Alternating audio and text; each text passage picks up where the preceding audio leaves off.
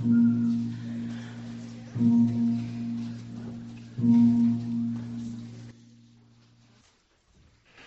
morning. Happy Thanksgiving. Welcome to the Unitarian Church of Edmonton. My name is Brian Kiley. As Unitarian Universalists, we are bound together by a common set of beliefs.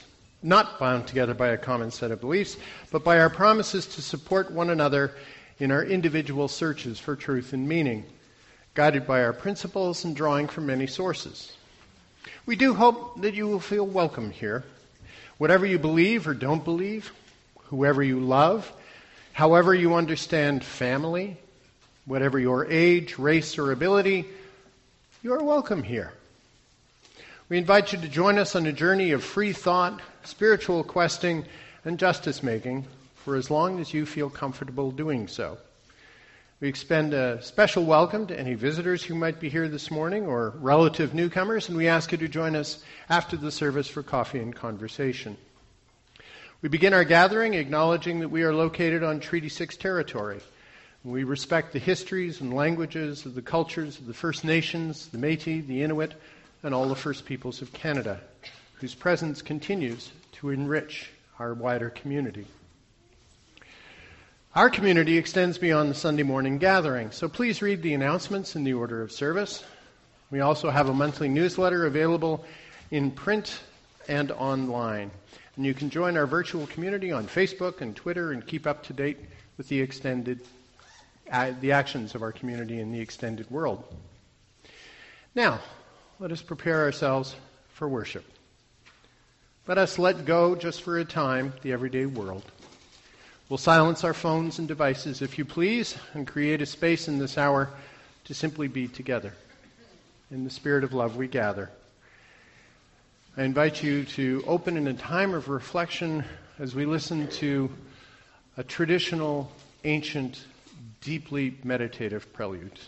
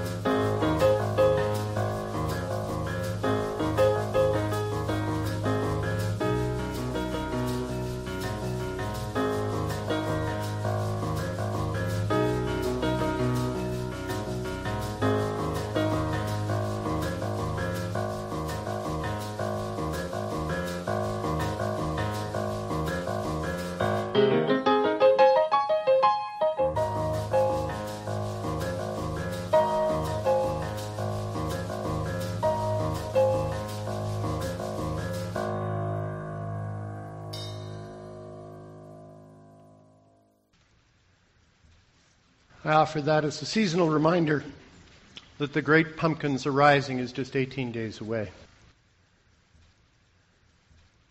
It is Thanksgiving for the sun and the dawn, which we did not create, for the moon in the evening, which we did not make, for the food which we plant but cannot grow, for friends and loved ones we have not earned and cannot buy, for this gathered company which welcomes us as we are from wherever we have come, for all our free churches that keep us human and encourage us in our quest for beauty, truth, and love, for all the things which come to us as gifts of being from sources beyond ourselves, gifts of life and love and friendship, we lift up our heart in thanks this day. Those words by Richard Fuchs. I would like to invite Kathy Loisel to come forward and light our chalice. Kathy often works on Sundays, and this is her third Sunday in a row she's been with us, so she has something to celebrate. At times, our own light goes out and is rekindled by the spark from another person. Each of us has cause to think with deep gratitude of those who have lighted the flame within us.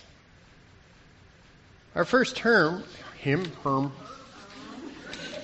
that was kind of non-binary, wasn't it?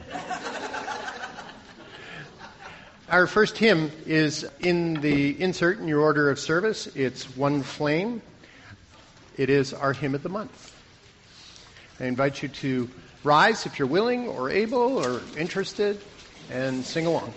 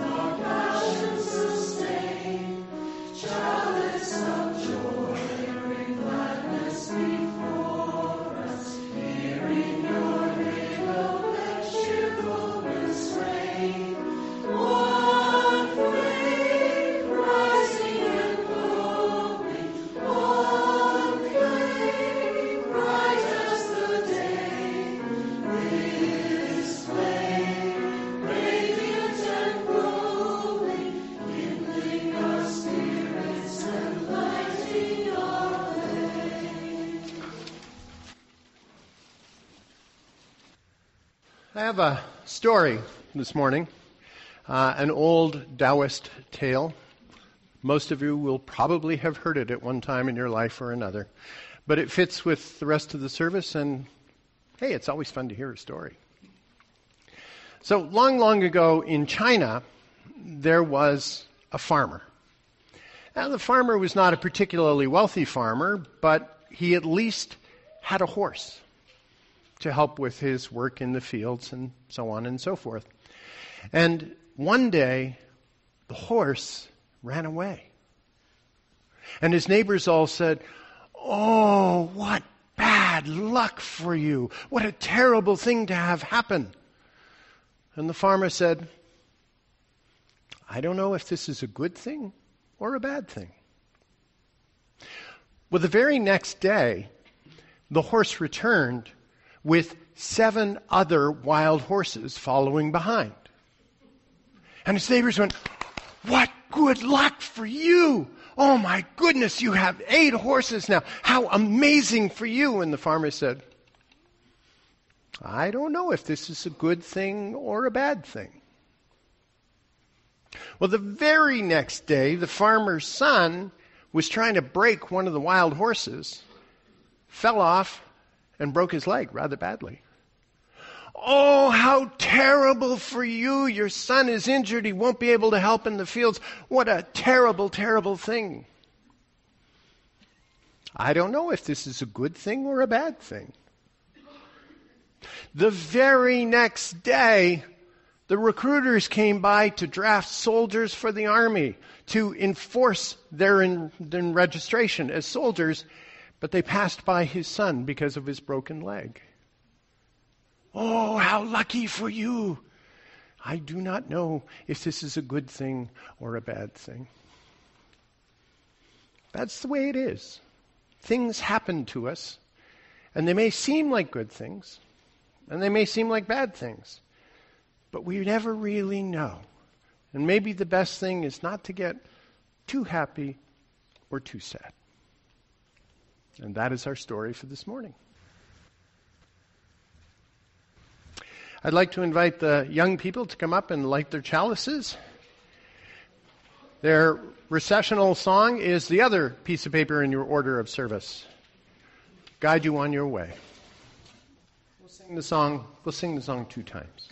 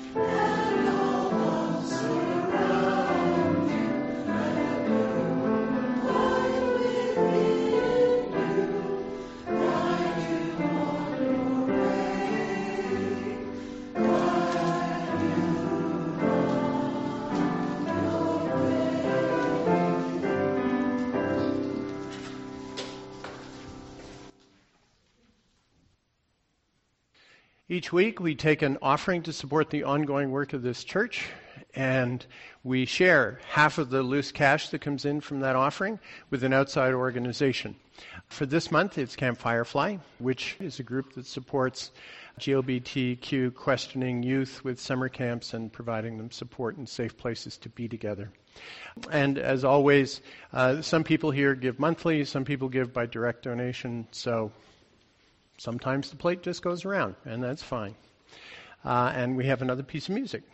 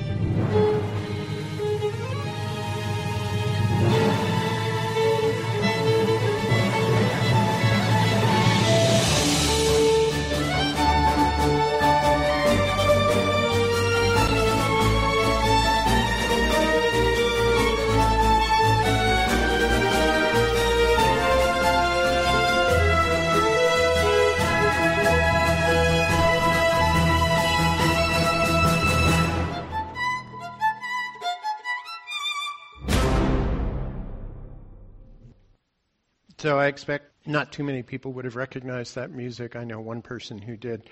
That was a little gift of gratitude for my wife, Erica. A medley of music from the console game series, The Legend of Zelda, which has been around for a long time and keeps producing and has some amazing musical scores behind it.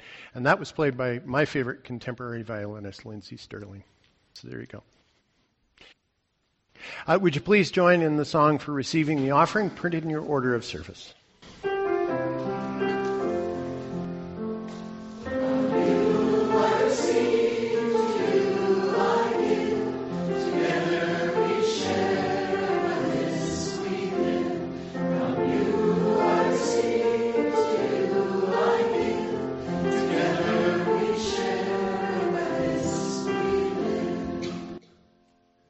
Thank you for your generosity.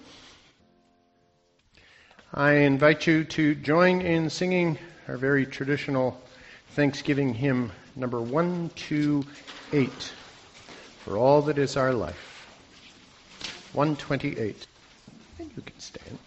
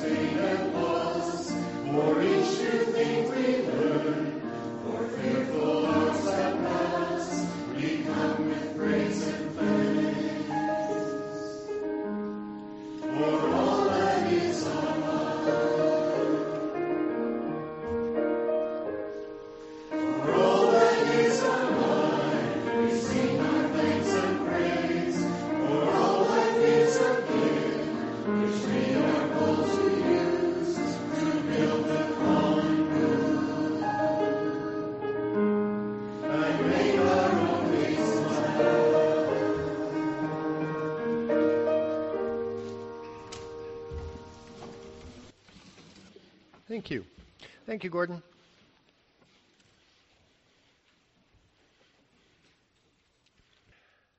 I have, from time to time, been accused of wearing rose-colored glasses.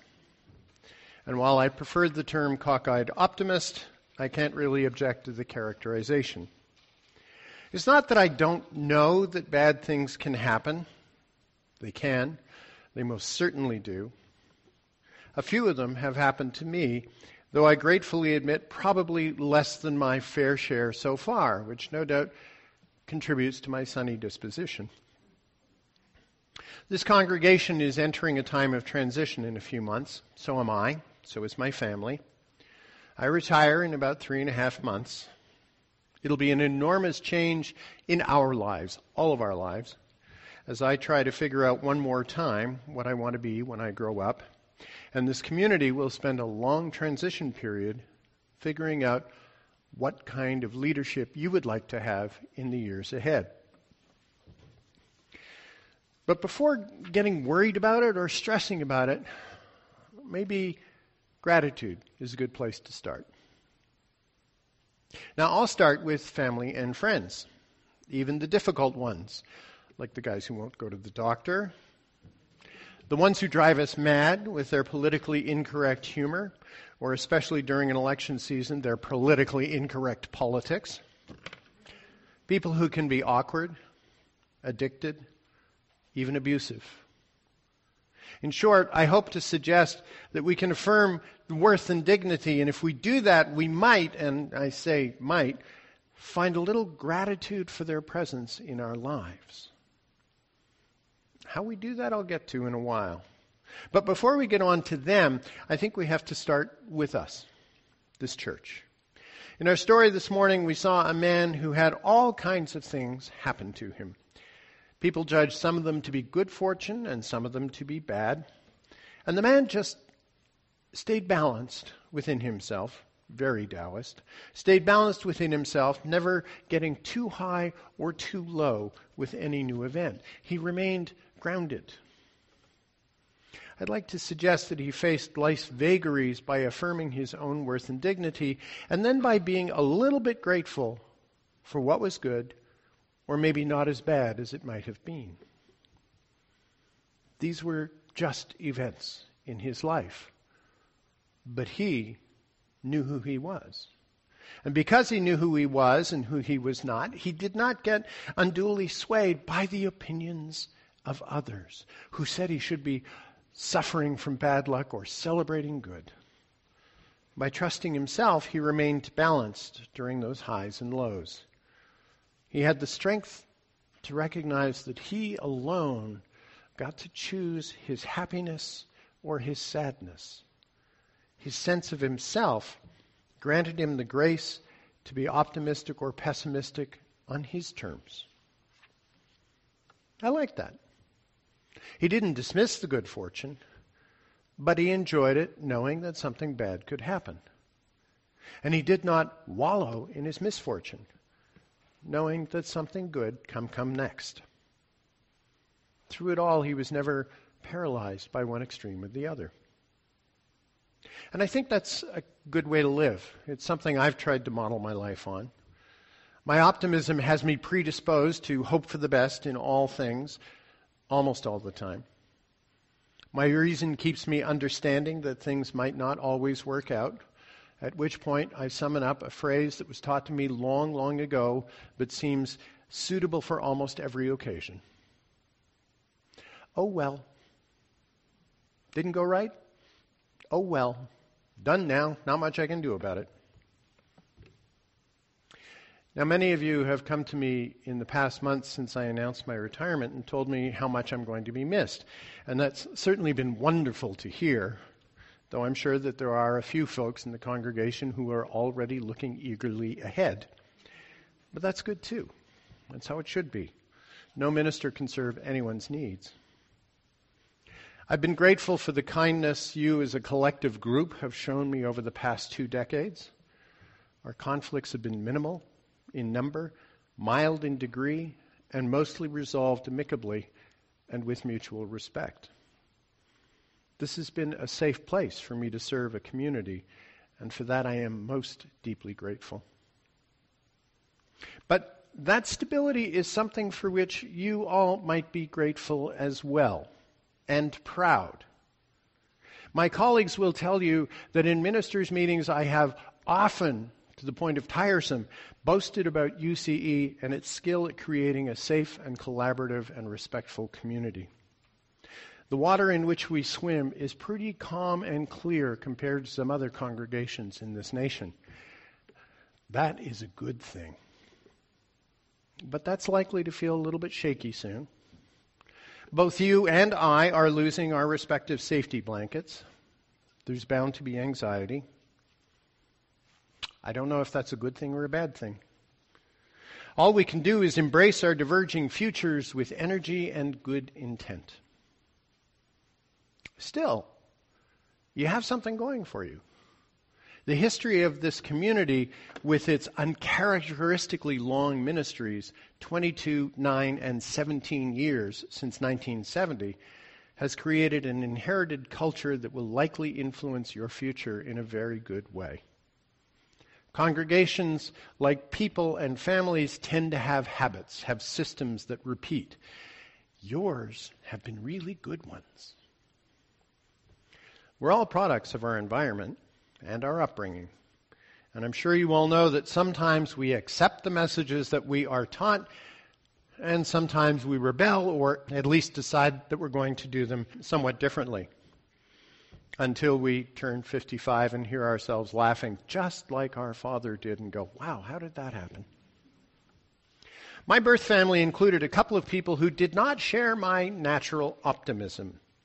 They both expected the worst possibilities to show up sometime. So they took few risks and either criticized or forbade me from taking risks. Now, I can't criticize the elder too much because this person had experienced some bad and frightening things during childhood. The younger, despite a lack of hardship, seems to have adopted the elder's worldview, which is a perfectly acceptable choice, just not mine. They're good people who chose cautious lives. They had an unerring ability to find the cloud behind every silver lining. Unlike our story, they did not muse on whether an occurrence was a good thing or a bad thing. Most events were either bad now or harbingers of bad things ahead. In keeping with our story's message, I learned something from these relatives. I discovered that I could choose differently. I didn't have to follow their path. Now, this congregation will be facing their own choices in the not-too-distant future. So will you be open to new possibilities, or will you fear the coming change and try and keep things as stable as possible? That'll be up to you. Some people think optimism and pessimism are natural states of being, personality traits, and maybe they are, but I still think we have choices. In spite of fear, we can choose to believe things will work out right. Or at least carry on in spite of the fear and keep trying for better things, no matter how bleak it seems. Of course, in spite of good signs, we can also choose to believe that everything's going to fall apart. Both positions can be proven, for one constant is that things will change. And that for the people who believe in good, something good will happen. And for the people who believe in bad outcomes, something bad will indeed happen somewhere down the road. But until the bad outcome appears in my life, I choose to believe in good things, in the goodness of people. I will affirm others until they prove my trust has been misplaced. And when that happens, I will try my best not to cast that person out, but to learn about why they did whatever it was that hurt or threatened me. Learn the story behind their particular candles. It's easy to take offense. It's easy to judge and categorize. It's easy to turn away from someone. And for many, it is even understandable. I get it. I have been incredibly lucky and privileged and have lived my life mostly trauma-free. Others have not had that gift. They've been harmed, abused, beaten, literally or figuratively, by the events of their life. Turning away, going in behind a safe wall, is a necessary matter of self-protection. Taking yourself out of immediate danger is usually the right thing to do. And in some families, that might have meant leaving home, limiting contact, letting go of someone, knowing that they're going to fall hard, but also knowing that until they do, they will never be able to climb back out of the bottom. Sometimes taking refuge behind a wall is the right and necessary thing to do. But I'm not sure allowing ourselves to spend years behind those walls is the best idea either. We can hurt ourselves by being overly protective. But taking chances is risky, right? Good thing or bad thing. You have to follow your heart. But the first step is not to just jump back out into the open and be vulnerable again. The first step is to go inside, into yourself. We'll be singing before our meditation the song, "When I breathe in peace. When I breathe out love." The journey outward, any journey outward, begins with the journey inward, with acts that center us and recommit us to living. Consider your feet, your emotional feet. They are what your heart gets to stand on.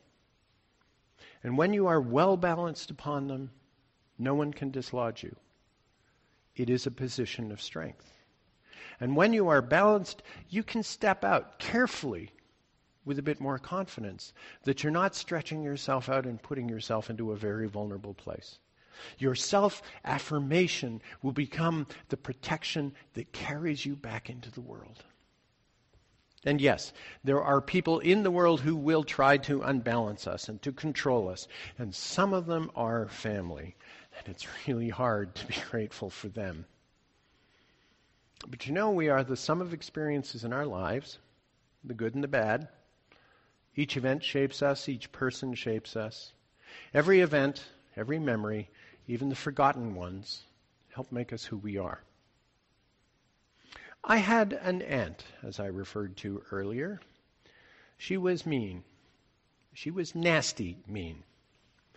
But as a young woman, I learned much later that she was forced to leave behind her fiancé when the family emigrated from Ireland.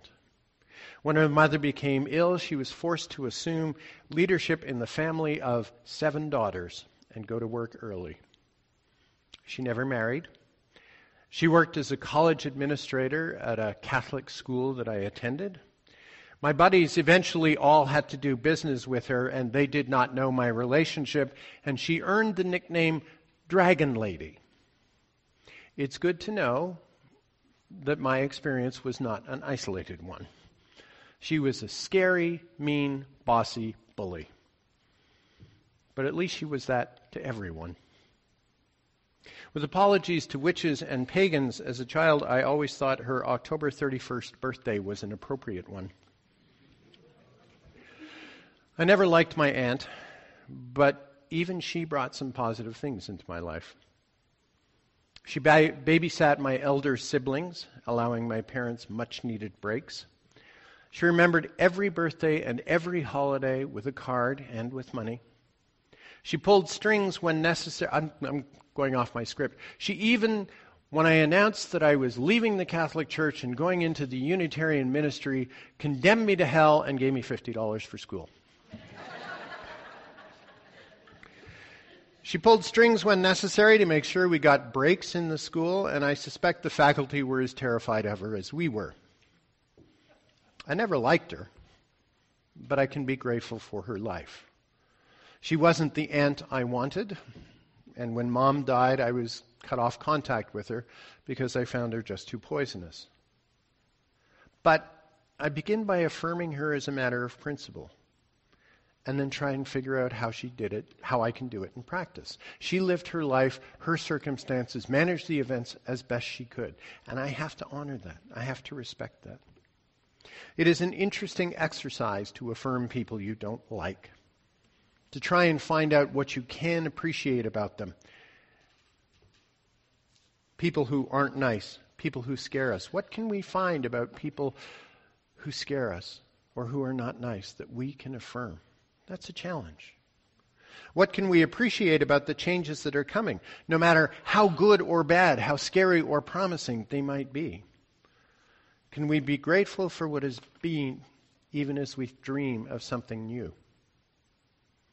I think it's an exercise that reminds us of who we are. It demands our best. I didn't love my aunt. I don't miss her. But I appreciate that she lived. If nothing else, I got $50 and some good stories. I have loved this job. I have loved ministry like no work I have ever done before and probably will do going forward. But it's time to do something different. Something new and frightening. Something to stop being safe. Is it a good decision or a bad one? I don't know. But as I stand and face the future, as I breathe in and breathe out, I can build on a feeling of gratitude for what I have had in this community. And you, my beloved community, as you move into your future, it might be wise to consider with gratitude those who came before and who left you with a firmly grounded and healthy congregation. And if you can do that, you'll be ready for what comes next. Amen. In the Green Hymn Book, you'll find number 1009.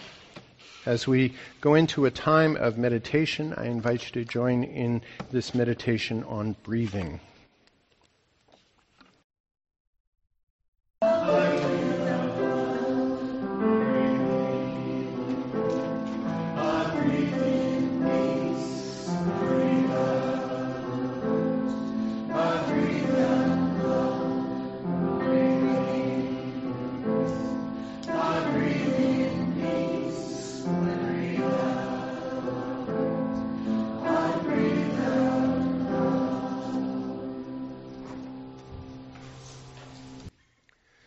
When love is felt or fear is known, when holidays and holy days and such times come, when anniversaries arrive by calendar or by consciousness, when seasons come as seasons do, old and known but somehow new, when lives are born or people die, when something sacred sensed in soil or sky, mark the time, respond with thought or prayer, or smile, or grief.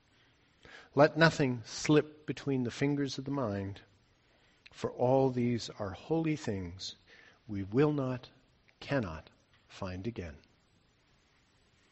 Let us enter a time of silence together.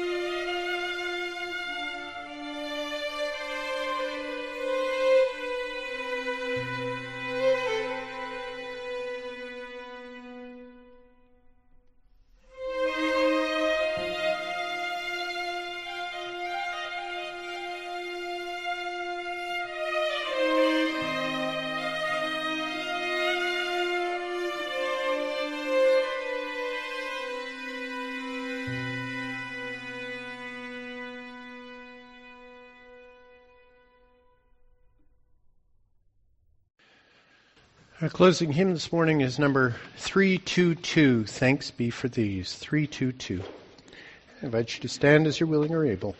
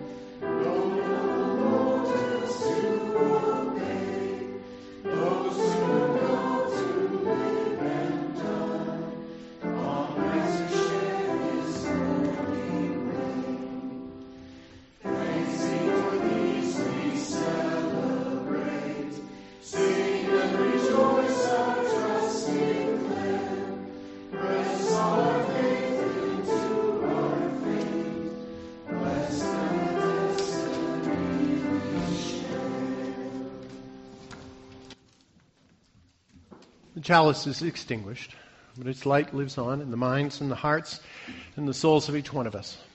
So carry it with you when you leave this place and share it with those you know, with those you love, who annoy you on Thanksgiving gatherings, and with the wider world. We invite you to join hands and sing "Carry the Flame of Peace and Love" until we meet again.